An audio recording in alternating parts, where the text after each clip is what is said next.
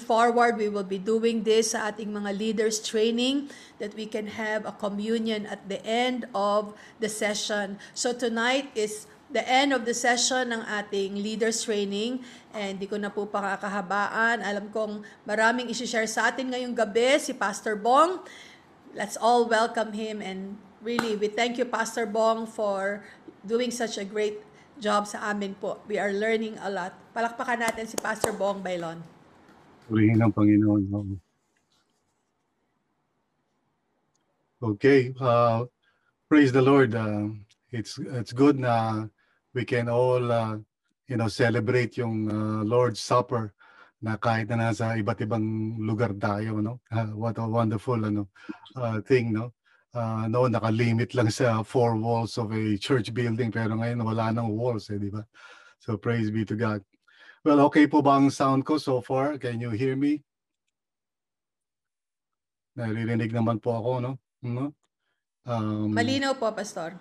Okay, sige. Maraming salamat kasi hindi ko alam kung naririnig ninyo ako. So, tonight ang nais kong talakayin o i-share sa inyo, siguro maganda if I can be spotlighted so that mas makita kasi medyo maliit yung camera ko dito sa screen. I was wondering if it's possible na yung sa tech natin, if they can spotlight my camera. Naka-spotlight na po kayo, Pastor Bong. Alright, sige, maraming salamat. Thank you. Okay, so ang gusto kong i-share tonight ay tungkol sa lifestyle of spirit-led leaders.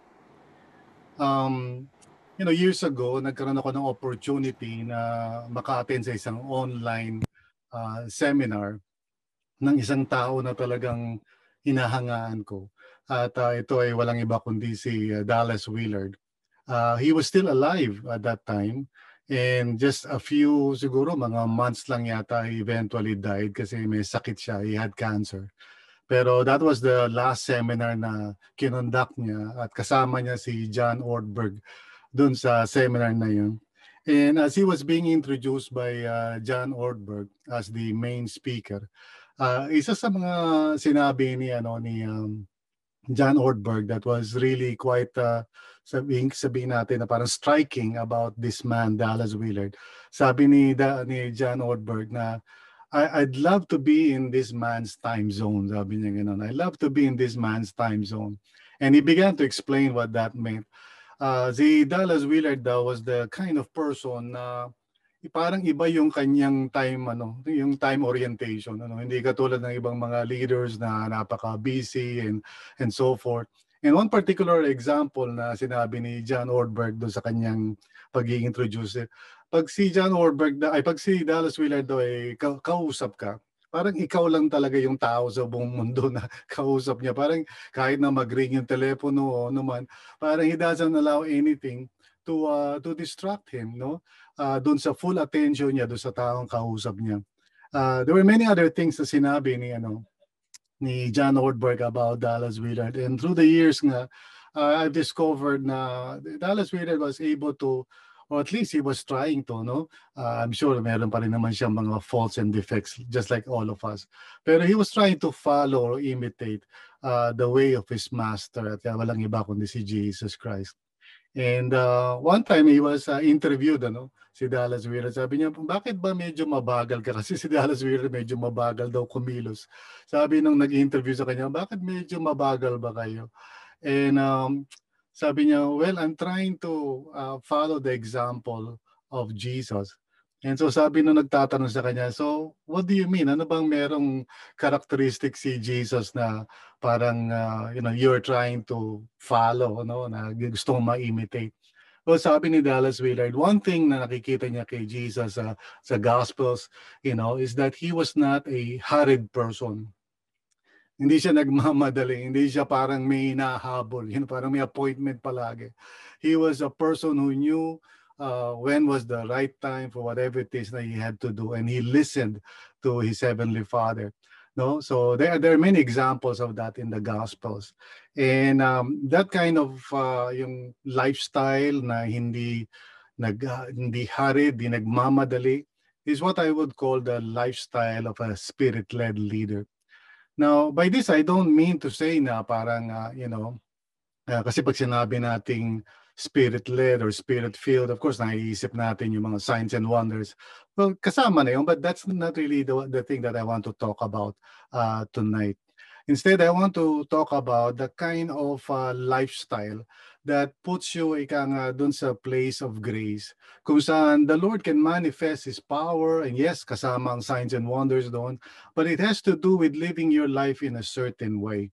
No, and that's what I want to share with you tonight. So let us pray and ask God to just speak to us and guide us dito sa ating pag-uusapan, because I do believe na lahat tayo, we all need to orient yung sarili natin to the kind of lifestyle that glorifies the Lord, at hindi yung lifestyle that might be impressive sa mga tao sa mundo.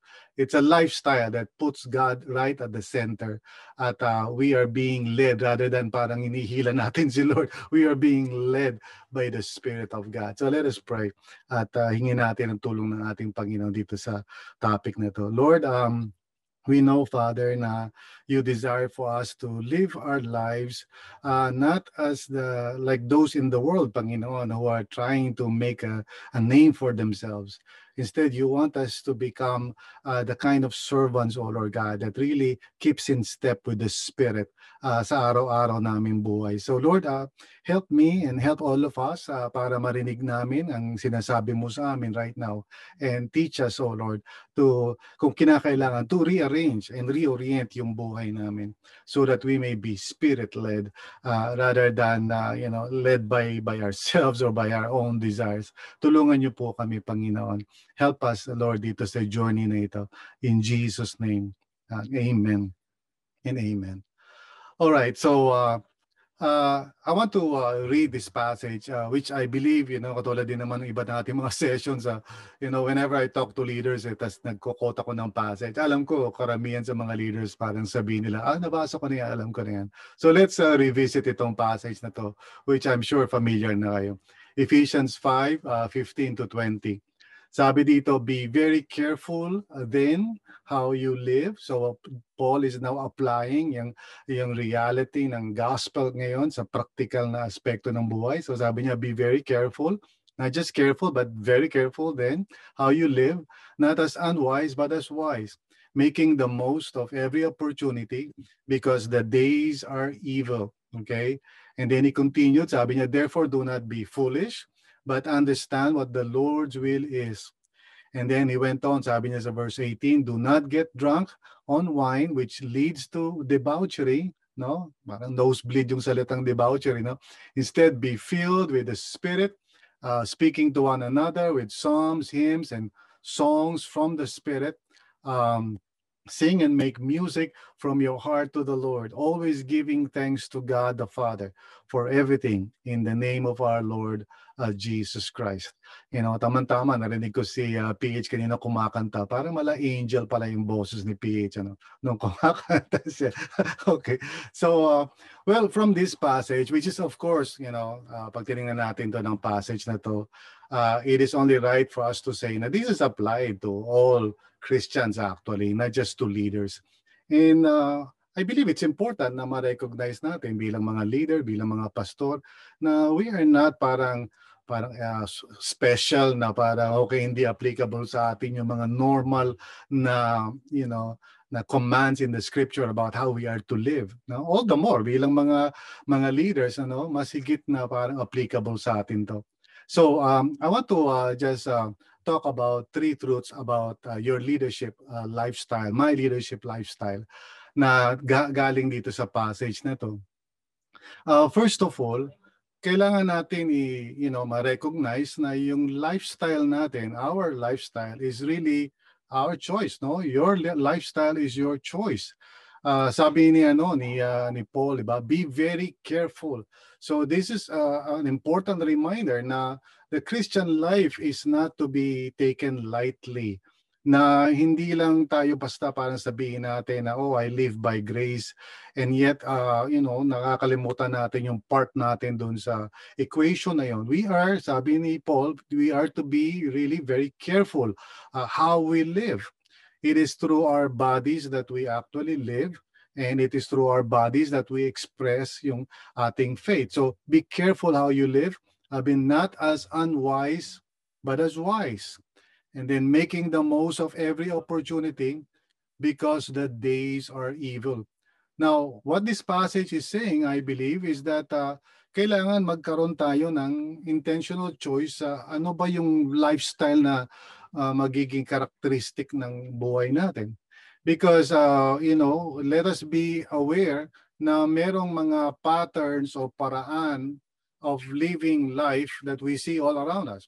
And sometimes that becomes, yung pattern na sinusunod natin. And we are aware of that. Yung mga tao sa mundong ito trying to get ahead, trying to make a name for themselves, trying to prove na magaling sila, okay sila, trying to impress people, So we live in the world na meron kang choice at dapat bilang isang leader, we must understand na yung lifestyle natin cannot be left ika nga parang automated. Hindi automated ang ating lifestyle. We have to make the choices. So we have to say, yes or no to certain things na kailangan natin piliin. No? Hindi tayo pwedeng parang sige lang ng sige. And if we are not, if we are not aware of it, pwede tayong madala ng agos ng sistema ng mundo, And so we can miss actually yung sinasabi ni Paul, making the most of every opportunity. We are to pay attention to what God is doing and what He's leading us to. So kinakailangan po na magkaroon tayo ng active choice dito. And we cannot just simply follow what everybody else is doing, and we must find our own compass, through the leadership of the Holy Spirit sa buhay natin. Now, pangalawa na I'd like to just share is that your lifestyle requires discernment. Kailangan ng discernment ang buhay ng isang leader. Sa totoo lang, there are many things that we can do sa mundong ito. Not necessarily yung masasama. Hopefully, by the time na maging leader tayo, parang malinaw na sana sa atin yung good and bad. Ibig sabihin, hindi na tayo nag-i-struggle na ito ba ay good o ito ba ay evil. Kasi kung dyan pa lang tayo, na-stumble na tayo dyan, nahihirapan na tayo to discern kung ano yung tama at mali. That means we may not yet be ready for leadership. Usually people who are in leadership, medyo na-resolve na nila yung mga bagay na yun. At basically, ang discernment na nila is nasa level na of what is good, better, and best. Hindi na yung doon sa good and evil, But rather, ano ba yung mas better pa at ano ba yung mas best pa. Sabi ni Paul, therefore, do not be foolish, but understand what the Lord's will is. Now, notice yung word na ginamit ni Paul dito, understand. He did not just simply say na no, because sometimes we assume that we know, but we don't really fully understand. Ibig sabihin nito, the Lord wants us to live by faith. And ano ba ibig sabihin ng to live by faith? Well, una sa lahat, we actually believe na yung version ni Lord ng katotohanan is the good version, the right version. God is good. So pag meron siyang sinasabi sa atin, it's very important na we recognize that that is good. Kasi minsan we struggle just by, trusting na maganda ba yung sinasabi ng Panginoon. So living by faith means trusting that God is good and also trusting in His power to enable me to choose that which is good. And also to believe na even if I fail along the way, na He will never leave me nor forsake me. So I live in that kind of trust relationship kung saan I try to understand ano ba yung will ng Panginoon sa akin. Now, I have two grown-up sons. Ako po ay may dalawang anak na mga binata na. Okay, so medyo may edad na rin po tayo. Okay, I'm 61 years old and I have two grown-up sons. And one of the things na talagang pinangarap ko when they were growing up was to teach them the way of wisdom. Kasi ang alam ko naman na I will not be there by their side forever. They will grow up and they will become their own person and they will live their own life, they will get married, etc. So the only thing na maituturo ko sa kanila would be how to make choices na based sa kalooban ng Panginoon, rather than simply parang obeying my rules. I do believe na ang kalooban ng Panginoon sa atin is to become mature. Not so much yung tanong tayo ng tanong na, Lord, ano bang gagawin ko? Can you imagine, kunyari yung anak ko right now, ano na siya, 20, late 20s na siya, malapit na mag 30, and that's why nagpe-pray na ako, Lord, sana mag-asawa na. So anyway, that's another story. So yung anak ko, I don't want him to reach adulthood and just always ask me na, Daddy, ano bang gagawin ko? Pupunta ba ako sa ganito? I want him to be able to, maturely decide kung ano yung talagang mabuti, na he believes is pleasing to God. Now, in the same way, that's what Paul is saying dito. As leaders, we must learn to discern. At hindi yung parang hinihintay natin ng Panginoon na mag-decide sila. So, decide para sa atin. I was talking with a young person. Sabi ko, ikaw ba, gusto mo bang mag-serve sa Panginoon? Ang sagot niya sa akin, classic, sabi niya, kung gusto ni Lord. Sabi ko sa kanya, ikaw, gusto mo ba? Hinihintay minsan ng mga tao na si Lord ang mag-decide para sa kanila. Rather than, learning to develop yung heart na yun na nauunawaan natin what is pleasing to God. And so each and every day, sa buhay natin, we have to learn how to discern.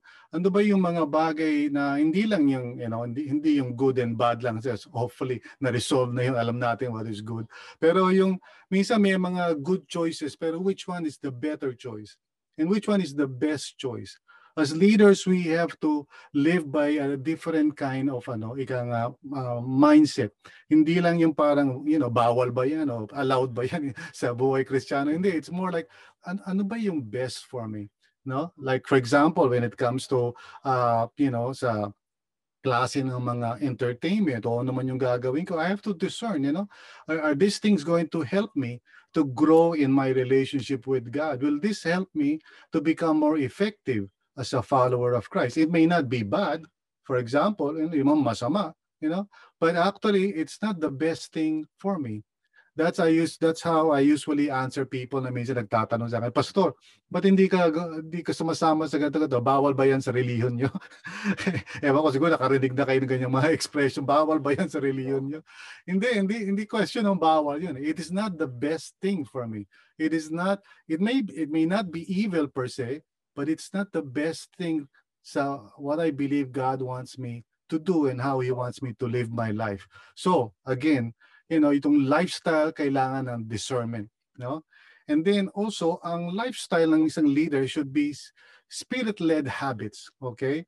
In other words, these are kinds of things that you become, that becomes part of your body, instinct, na you develop those certain habits in your life over time. Now, sabi ni Paul, ganito, he mentioned several things. Sabi niya, do not get drunk on wine, which leads to debauchery. Ano ba yung debauchery? It's a waste, parang katulad nung ginamit yung salita niyan sa parable of the prodigal son. Debauchery means wasting the opportunity, wasting your life. So sabi niya, wag kang mamuhay na you lose yung self-control and discipline sa buhay mo. And he mentions, of course, yung wine. And it doesn't mean na parang, of course, parang magdedebate tayo, pwede bang uminom, pwede bang... No, it's all about choosing the kind of life kung saan may freedom to really choose the best that God wants for you, a servant of God. So sabi niya, instead be filled with the Spirit. And of course, I'm sure narinig nyo na yung teaching na this is an ongoing kind of imperative, a kind of verb na parang, be continually filled, And then sabi niya, he adds several participles, speaking to one another with psalms, hymns, and songs from the Spirit. In other words, let your language be transformed. Let the way you speak sa mga tao o sa saan man lugar, let it be parang informed by the word of God and by the will of God. no? And then sabi niya, sing and make music from your heart to the Lord. Let your heart be in tune with God's presence, you know, and to be continually aware, no, sa kanyang mga sinasabi o turo-turo sa iyo, no. Being self-aware is a habit na hindi very common sa mga leaders nowadays. In fact, ang problema sa maraming leaders today is that they're so busy that minsan they do not hear God. Lalong-lalo na kapag meron silang mga emotional, significant emotional experiences. I believe na during such times, yun yung mga time na dapat nakikinig tayo. You know, siguro kilala niyo naman si Peter, di ba? Si Peter is one character na talagang masyadong impulsive. And after niya mag-deny kay Lord 3 times, nasa lowest point siya ng buhay niya, he went back to fishing. And na-encounter niya si Lord, in a very special breakfast meeting sila, doon sa beach. But he was so, parang aligaga siya, and he could not pay attention to what the Lord was really saying to him, na kinakailangan 3 beses pa siyang tanungin, do you love me? Do you love me? In other words, sometimes tayo, pag nag-go through tayo ng mga, pagsubok sa buhay, these are the times that we must really listen and pay attention. So yung habit of having that listening ear sa Panginoon so that we can be led, by the Spirit of God, ay kinakailangan natin i-develop. So always giving thanks to God, the Father, for everything in the name of our Lord Jesus Christ. So what Paul is describing dito sa passage na to are habits, Spirit-led habits na dapat dine-develop natin over time sa buhay natin. Now, having said that, I'd like to just say right at the onset na ang Spirit-led leaders, okay, are both active and contemplative. Yan ang characteristic ng lifestyle ng mga, Spirit-led leaders. Active sila, pero they never fail to be on a contemplative mood at all times, always listening, always paying attention. If you remember, si Jesus, he would always say sa Gospels, na lahat daw ng sinasabi niya, ginagawa niya, is according to how his Father wants him to say or do things. I believe na yan din ang dapat maging goal ng mga Spirit-led leaders, that we are so in tune with the Spirit of God that we do not go ahead of what God wants us to say or wants us to do, but rather that we listen, we pay attention. Again, going back dito kay Dallas Willard, there was one time na merong isang university professor na nag-share ng observations niya about Dallas Willard. Pag nagsasalita daw si Dallas Willard, there are times na minsan titigil siya, magpo-pause siya, pipikit siya. And they are wondering, yung mga tao, ano bang ginagawa ni Dallas Willard, bakit siya pumipikit, and then may konti, pag dilat niya, medyo umiiyak na siya. So nagugulat sila, baka may nangyari na kay Dallas Willard. But because Dallas Willard didn't want to say anything that his Heavenly Father doesn't want him to say. So he's trying to develop yung ganong attitude. I want to know that. Unfortunately, minsan meron akong weakness, and ewan ko kung may pareho sa akin dito, no? Madaldal kasi ako eh. Anybody here na madaldal? Kasi mga preacher madaldal eh. Meron ba ritong, okay. So pag may kausap, walang madaldal. Ako lang ba madaldal dito? Okay, so tayong dalawa lang. Isa pa nagsasalita ako, yung wife ko, bless her heart, kasi siya yung parang parang taga-control sa akin. Sometimes she would give me the look. Alam niyo ba yung the look ng mga wife? Di ba mga wife may the look yan, Yung parang tititigan ka na parang, oops, alam mo na meron kang ginagawang hindi tama. So they would give you the look. So my wife sometimes would give me the look na parang ibig niya sabihin, tumahimik ka naman, hayaan mo naman yung ibang tao magsalita. Okay, so I have to be reminded all the time not to be so talkative. So anyway, my point lang is that Spirit-led leaders, effective Spirit-led leaders, active sila pero they don't go ahead of God. They remain on a contemplative mood. They listen, they pay attention. At kung necessary, kung hindi nila mapakinggan ng Panginoon, they would pause and they would stop and they would just be in a, they would siguro have a silence and solitude until they can get back to a listening mode sa puso nila. So now, I want to talk about 5 priorities kasi alam niyo sa totoo lang, there are many things that we leaders can double in, ika nga, marami tayong pwedeng gawin. And I was talking with a friend of mine who was a pastor na, kasi the reason why I talked with him was because medyo merong sinasabi sa akin yung wife niya na sabi, pwede bang kausapin mo tong kaibigan mong pastor kasi parang wala nang ginawa kundi magmisyon. So I was talking to him para lang matulungan ko siya to know na may kailangan siyang magkaroon ng priorities. And the first thing na sabi ko, kamusta na pastor? Aba, naglitanya na po mga kapatid. Sabi niya, grabe nga, galing ako sa Mindoro, tapos galing ako sa Batangas, tapos galing ako sa Iloilo, tapos galing ako sa Palawan, tapos galing ako... Sabi ko, wala ka bang pahinga? Hindi ka ba nananatili sa isang lugar? Sabi niya, hindi, kasi alam mo naman, malapit na ang end of the world eh. Saka maraming tao ang, di ba, pupunta sa impyerno. Sabi ko, totoo naman, lagi namang ganyan yan. Lagi namang merong mga tao pupunta sa impyerno. Pero sabi ko, kapatid, baka naman kailangan magbigay ka din ng oras sa pamilya mo, and sa mga anak mo, lumalaki na sila, nami-miss mo na sila, 'di ba? Hindi mo na sila binibigyan ng quality time. And he paused and sabi niya, kasi baka ma-miss out ko yung yung mga opportunities na binibigay ni Lord eh. Sabi ko, I believe hindi mo naman ma-miss out yan. You've got to have priorities in your life. Kasi hindi ka naman tinawag ng Panginoon na Messiah, Sabi ko, yung mga taong isip nila sila ay Messiah, yan yung mga taong Mesayad. Di ba? Mesayad yan eh. So hindi hindi ka Messiah, Mesayad, okay? Kasi hindi naman ikaw ang savior of the world, okay? So anyway, gusto ko i-share tong 5 priorities sa inyo because I believe na ang mga spirit-led leaders should prioritize. Hindi lahat kailangan gawin at hindi kailangan pwedeng gawin.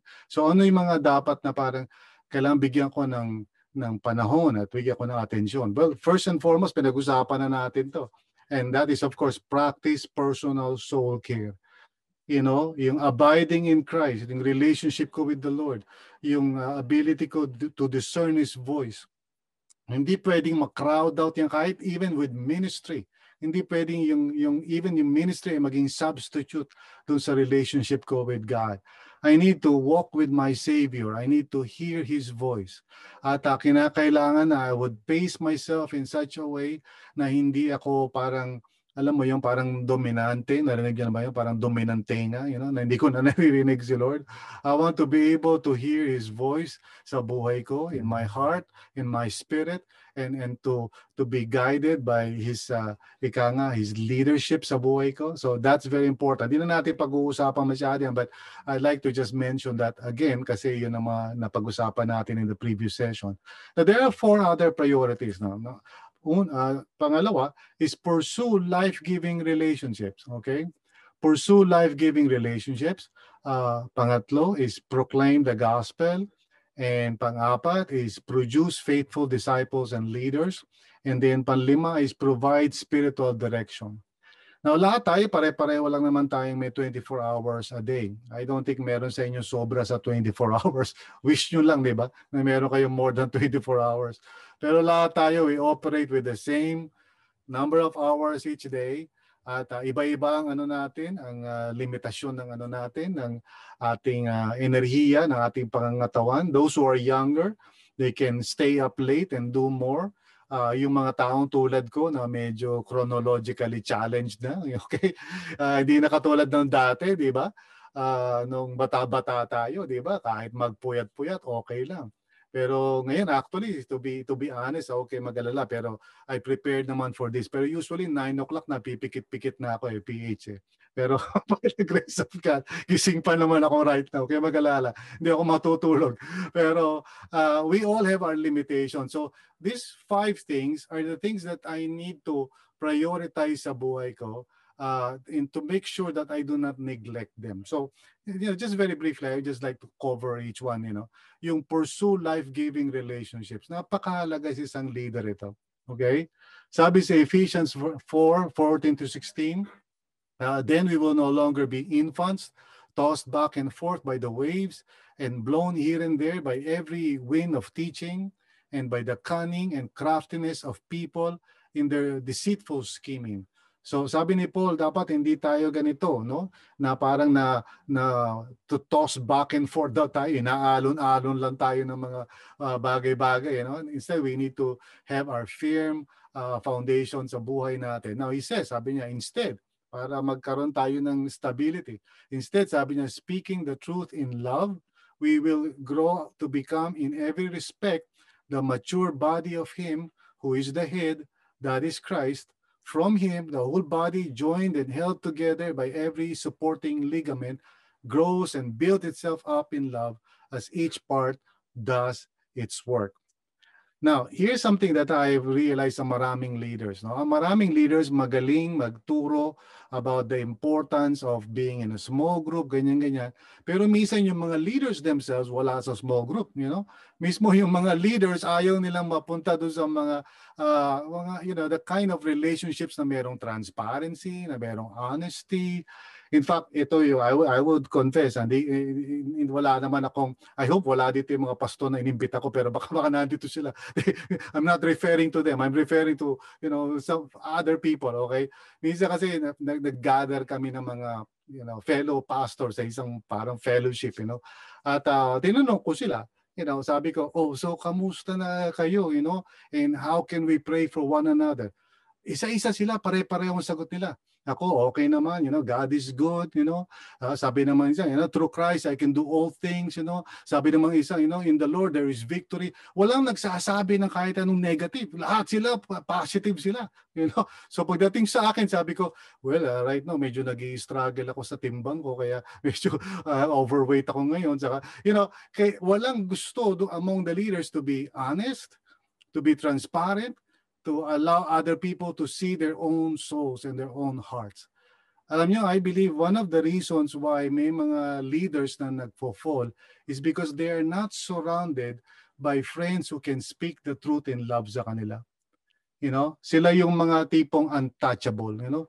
Lalo na kapag medyo nagiging ano tawag diyan, sikat, you know, yung parang sikat chupoy, you know, parang nagiging sikat ka na, you know, parang marami ka nang narating, marami ka nang nagagawa sa ministry, so parang untouchable ka na, you know.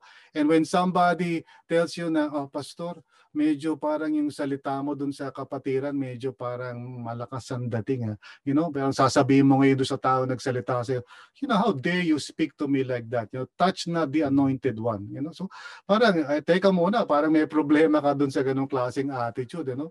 You as leaders, we must be humble enough to to confess our sins kung kinakailangan, or to receive rebuke, okay, kung kinakailangan. We need to be in life-giving relationships. Of course, number one na dyan sa family natin. My wife, for example, you know, isang napakahalagang masasabi ko na parte ng buhay ko is my wife, you know, because my wife as a leader, talagang hindi uso sa kanya yung pastor bong dyan, you know, hindi uso yung mga, you know, kahit na tawagin ka pa ng ibang mga tao na, you know, reverend o Dr. Bong, you know. Sa wife ko, walang mga doktor, you know, parang simple. Sasabihin sa akin ng wife ko na, alam mo, yung attitude mo dun sa ganung bagay, sa ganung sitwasyon, o sa ganyang sitwasyon, parang hindi yata Christ-like yan. Alam mo, masakit eh. Kayo ba, nakaranas na ba kayo ng ganung klaseng rebuke, di ba? Without that kind of relationship sa buhay mo, without real friends who can confront you, sa pride mo o sa arrogance mo, o yung parang you're going beyond the boundaries ika nga na binibigay sa ng Panginoon. These are the kinds of things na kailangan ng isang leader. Kailangan niya ng life-giving relationships. So wag lang tayo magturo sa ibang tao na, oy, sumali kayo sa small group. Tayo rin dapat, you know, bahagi tayo ng ganong klaseng mga relationship kung saan we can be honest and transparent. Amen po ba? Okay? All right, so I assume na nag-amen kayo, baka naka-mute lang kayo. So let's talk about the second one. Now, of course, this is obvious, ano, yung mag-proclaim ng gospel. Now, the Bible says in 2 Timothy 4, verse 1 to 5, in the presence of God and of Christ Jesus, who will judge the living and the dead, and in view of his appearing and his kingdom, I give you this charge, sabi niya, preach the word, be prepared in season and out of season, correct, rebuke, and encourage with great patience and careful instruction. Now, yung word na preach, of course, let me clarify, you know, kasi sa panahon ni Paul, nung panahon na yun, pag sinabing preach, hindi yung na-idea natin na tatayo ka sa pulpit o tapos mag-preach ka. It's really all about helping people to understand the good news, the gospel, you know. It comes from the word na evangelizo, no? Na ang ibig sabihin nito, yung i-proclaim yung kingdom of God and the purpose of God sa mga tao to help them. Kaya nga merong correct, rebuke, and encourage. It's really helping people to understand the kingdom of God. And sabi ni Paul, for the time will come when people will not put up with sound doctrine. Instead, to suit their own desires, they will gather around them a great number of teachers to say what their itching ears want to hear. So sa mundo ng social media, alam naman natin na na-democratize na ngayon ang communication. Noong araw, para magkaroon ka ng kahit anong information, usually you have to rely from a source like a newspaper o ganyan-ganyan. Ano? Hindi kahit sinong tao o Poncio Pilato ang pwede magbigay ng information. Well, ngayon, hindi na ganun ang mundo natin. Because of the internet, you know, kaibigan na natin si Google, you just Google something na lahat na lalabas na. But that's a blessing, but also that's a problem. Kasi ano na naglilipana na kung ano-anong mga klaseng wrong ideas and wrong philosophy. And of course, minsan pag hindi tayo masyadong maalam sa katotohanan, hindi natin na-filter yan. You know? So tayo po na nakakaunawa ng salita ng Panginoon bilang mga leaders, let us make sure na hindi naka-crowd out ng iba't ibang mga bagay yung responsibility natin na ipahayag ang kalooban ng Diyos. And lalo na ngayon na medyo may pandemic nga, di ba? Wala mga physical gatherings. Natutuwa ako sa Cornerstone na hindi nalilimitahan na wala tayong physical gathering. Hindi. Meron tayong internet, so let us proclaim the gospel. Let us make sure na people can understand. Now, of course, I don't mean to say na para tayong mga parot na salita lang ng salita. What we need really is more dialogue, talking to people and helping people, yung answering yung kanilang mga inquiries or questions. We need the kind of communication that is more interactive, lalo na sa panahon ngayon, and especially sa mga kabataan. I asked one friend of mine, sabi ko, ito bang pandemic na to, meron ba nagbago sa style ng communication mo? Unfortunately, maraming mga tao, katulad ng kaibigan ko na tinatanong ko, parang nilipat lang nila kung ano yung ginagawa nila every Sunday, yung tatayo sila sa pulpit, sasalita sila, nilipat lang nila sa online. Sa online, ganun pa rin, nagsasalita pa rin sila. And so, minsan di nila alam kung pinatay na yung camera o di na nanonood yung mga tao. But the thing is, they forget na ang number one responsibility natin is really to communicate the truth. And to communicate the truth can come in different forms. Just like the Lord made use of all kinds of media during biblical times, in the same way right now, dapat matuto tayo how to communicate in today's generation in such a way na hindi one-sided, that we are able to persuade them concerning the truth of the gospel. Now, pangatlo, or rather, ito pa lang sa sinabi rito, yung pangatlo, okay, produce faithful disciples and leaders.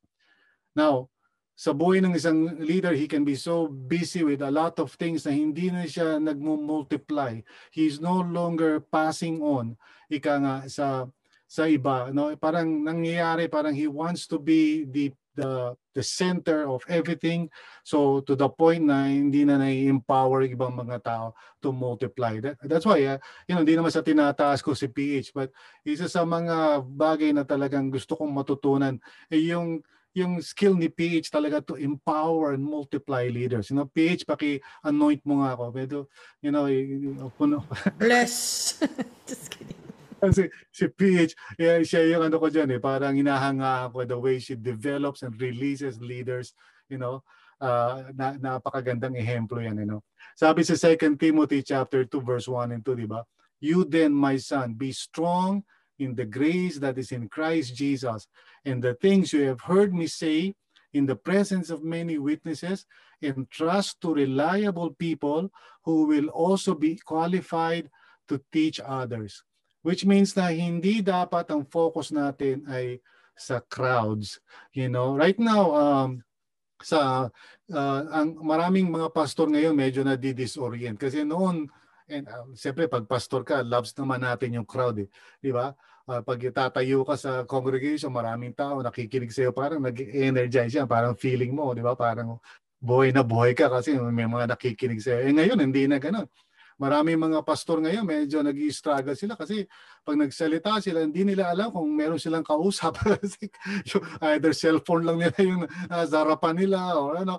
So marami sa kanila parang na-discourage. But actually, it's because nasanay tayo na nakita natin ang highest value is maraming tao. When in fact, when you look at the scriptures, ang pinakamahalaga is selecting a few and then imparting the life that you have, the life in Christ that you have, showing them by your example and modeling to them what it means to be a servant leader. Yung close contact na ngayon, yung just a few people, no? Kaya ngayon, ang binibilang natin, not so much yung ilan ba yung nag-click o ano, but ilan ba yung mga tao na napupunta sa mga discipling relationships, napupunta doon sa mga small or intimate na pagtitipon kung saan there's life unto life na nangyayari. No? So, as a leader, ang dapat iniisip ko is, am I imparting my life, to a few people? Hindi yung salita lang ako ng salita sa maraming tao. Am I able to, ika nga as iron sharpens iron, am I able to pass on, the kind of life that the Lord has taught me so that the others, and others naman, the next generation can also learn the things that I have learned. So napakahalaga for leaders to have apprentices, magkaroon ng mentees. Hindi yung puro busy-busy lang sa ministry pero wala tayong ganong klaseng closer relationships kung saan pinapasa natin yung the Word of God. Now, panghuli is to provide spiritual direction. Now, ito medyo hindi na masyadong familiar ng maraming mga pastor. Of course, ginagawa ng mga pastor yung visitation, yung caring, pero spiritual direction is different, no? Sabi ni Paul kay Timothy sa 1 Timothy 4:6-8, if you point these things out to the brothers and sisters, you will be a good minister of Christ Jesus, nourished on the truths of the faith and of the good teaching that you have followed. And then sabi niya ganito, have nothing to do with godless myths and old wives' tales. Rather, train yourself to be godly, for physical training is of some value, but godliness has value for all things, holding promise for both the present life and the life to come. In other words, sinasabi ni Paul kay Timothy, Timothy, learn to train yourself sa godliness and learn to teach others about that. Learn to, tulungan mo ang mga tao, not just parang i-receive lang nila si Christ and then hintayin na lang nila mamatay sila pupunta sa heaven. Teach them how to live. Teach them how to practice the Christian life nila on a very practical way sa buhay nila. So, to provide spiritual direction is to help people to always reorient yung buhay nila in terms of the gospel. And really to see na yung kanilang araw-araw na buhay kung saan man sila parang nilagay ng Panginoon, na nai-apply nila yung katotohanan ng gospel doon. Hindi lang yung mag-care tayo, pag-pray natin yung mga may sakit, but to teach them to live godly lives. Kasi ang kailangan ngayon sa body of Christ are people who are resilient in the faith, no? Isa nga sa nakakalungkot dahil sa pandemic, no? Maraming mga Kristiyano nung nawala na yung physical gathering, na disorient na rin, Hindi na rin sila lumalakad sa Panginoon ngayon. And merong ginawang study, kailan lang, ang Barna Group sa US, unfortunately walang study yata sa ibang lugar, sila lang ang merong gano'n. Pero gumawa sila ng study at na-discover nila na higit sa majority, more than 50%, ng mga millennials and young adults are disengaged ngayon sa church right now during the pandemic, no? In other words, karamihan sa mga kabataan are not participating doon sa mga online gatherings. Ewan ko sa Cornerstone kung totoo ito. Pero, I've seen that in my own ministry. Alam nyo, ito nakakatuwa karamihan sa nag-level up during the pandemic, yung mga matatanda. Sila yung mga nag-figure, paano ba nag-Facebook, no? Paano ba ginagawa ito? Sila yung mga, kung ano yung mga napipindot, minsan yung mga nakikinig sa mga online ko, nakikita ko yung emojis nila, yung galit. Alam niyo, di ba may angry na emoticon? Yun ang napipindot ng matatanda kasi hindi sila marunong pumindot ng like. Ang napipindot nila yung angry. Okay? Tapos sasabihin sa akin ng mga matanda, pasensya ka na, pastor, malabo yung mata ko, hindi ko makita. So in other words, karamihan sa nagle-level up sa pandemic, mga matatanda. Ngayon yung mga kabataan na ang tawag dito, sila yung marunong sa internet, hindi mo sila makita doon sa mga online gatherings, mga Zoom gatherings. And that is a big question, you know. And I think the answer is because hindi sila na-train o na-develop to live godly lives, you know. Somehow, naging orientation nila about the Christian life is puro experience, puro event, puro concert, puro masaya, okay? But not really living their lives as followers of Christ. Yun lang ang aking theory. I may be wrong. Pero sa tingin ko, one of the things na parang revealing right now is that the pandemic has accelerated and revealed kung ano talaga yung nangyayari sa puso ng maraming mananampalataya. So, provide spiritual direction means coming along to people and reorienting them toward godliness. Teaching them how to live their lives. Hindi lang yung parang praying for them kasi may sakit sila or helping them kasi may problema sila. But really forming them, developing yung kanilang life so that they may become fruitful and they can live godly lives and productive lives. So, once more, you know, ito yung 5 priorities, okay? Number 1 is to practice personal soul care. Okay? At pangalawa is to pursue life-giving relationships. Pangatlo is proclaim the gospel. Pang-apat is produce faithful disciples and leaders. And then pang-lima is to provide spiritual direction. Sa pagtitrain ko ng mga leaders sa church namin, ito rin yung 5 goals ko. Ito rin yung sinasabi ko sa mga leaders, I want you to train in these 5 areas. I want to train you in these 5 areas. I want you to be able to do these 5 things sa buhay mo. And if I can teach you that, feeling ko pwede na ako pumunta sa langit. Because these are the 5 things na essential sa buhay mo as a leader. There are many things na maaari mong gawin, but these 5 things dapat huwag mong pababayaan. Because these are the the cornerstone, no? Gamitin ko ulit yung salitang cornerstone ng buhay ng isang leader, no? And so, what does it mean? It means na yung sa lifestyle mo, alam naman natin na, you know, yung buhay natin, we can easily pour out so much of our energy sa isang bagay, you know, until such time na wala na tayong energy sa ibang bagay. Kasi yun naman talaga ang totoo sa energy natin. It's a zero-sum game. Pag naglaba ka ng buong araw, halimbawa, at nagsampay, you know, alam mo na mangyayari niyan, diba? Antukin ka na niyan sa hapon, di ba? Pag ikaw ay nag-binge sa gabi ng Netflix, alam mo na yan, mahihirapan kang gumising kinabukasan. Because we are not supermen, di ba? Well, we are not super women. So therefore, kailangan yung lifestyle natin should be disciplined, you know, and we must practice self-control. And we must also discern. Kailangan mag-discern tayo. One time, there was a person who contacted me via messenger. Sabi niya, Pastor, meron akong ministry para sa iyo. Sabi ko, ano namang ministry yan? And he gave me a long list. Sabi niya, ito yung mga Bible study na pwede mong i-lead ito. Na, you know, no, tinignan ko yung listahan, Monday to Sunday, mga kapatid. Talo ko pa yung ano, Monday to Sunday talaga pinuno niya yung schedule. Morning, afternoon, evening. So nung sinabi niya sa akin, sabi ko, Brad, sabi ko gano'n, thank you salamat dun sa mga ino-offer mo sa akin na mga ministry opportunities. Na-appreciate ko yan. Kaya lang pag tinanggap ko yan, baka hiwalayan na ako ng asawa ko, itakwil na ako ng mga anak ko, at hindi na ako makapakinig sa Panginoon. So sabi ko, I'm very sorry. Good as they might be, they are not the best for me, sabi ko sa kanya. You know, bigay mo na lang sa iba yun. Sabi niya, Pastor, sayang ito mga opportunities na to. Sabi ko, yes, I'm sure meron ibang mga pastor who would be able to receive that kind of opportunity, pero not me. Hindi dahil masama yun, but rather because I only have a limited energy and a limited time. Gusto ko magkaroon ng quality time with my wife, with my 2 sons. Gusto ko na I want to be able to practice silence and solitude, no? Gusto ko na kapag prepare ako pag nag-preach ako ng gospel, hindi yung sardinas lang yung inuhugot ko. I want to be able to have my own input in the word of God, hindi yung parang, you know, parang sinasabi ko lang kung alam ko ng matagal na. But I want to have fresh, you know, revelation from the Lord. So to do that, I need to discern. There are certain things that I have to say no to, no?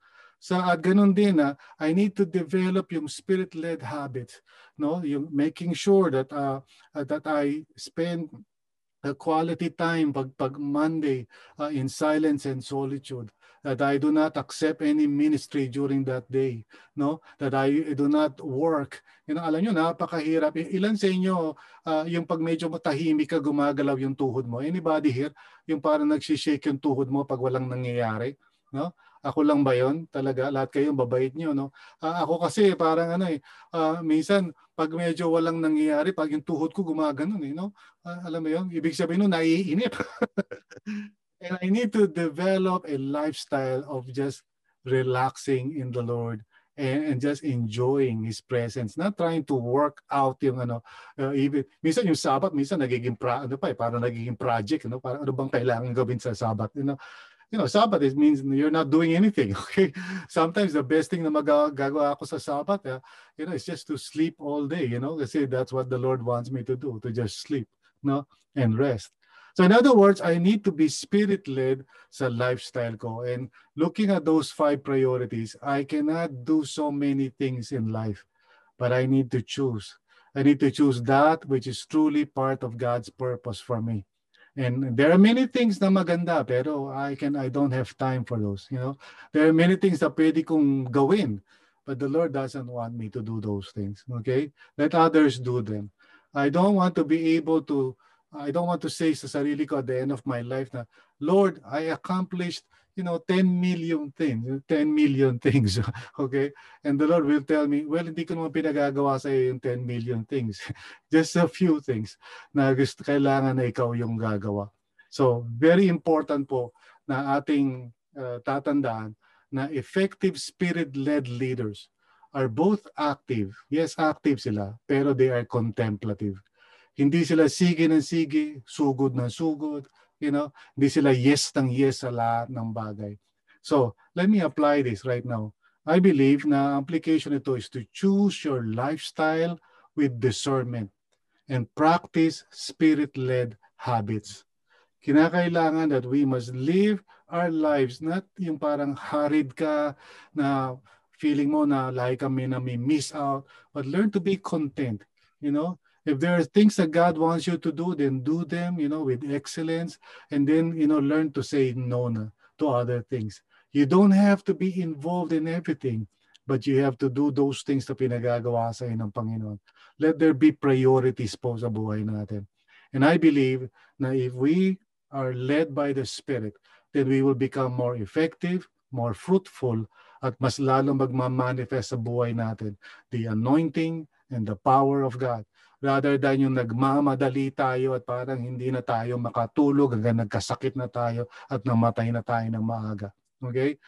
What we need to do is to have a long obedience in the right direction sa buhay natin each and every day.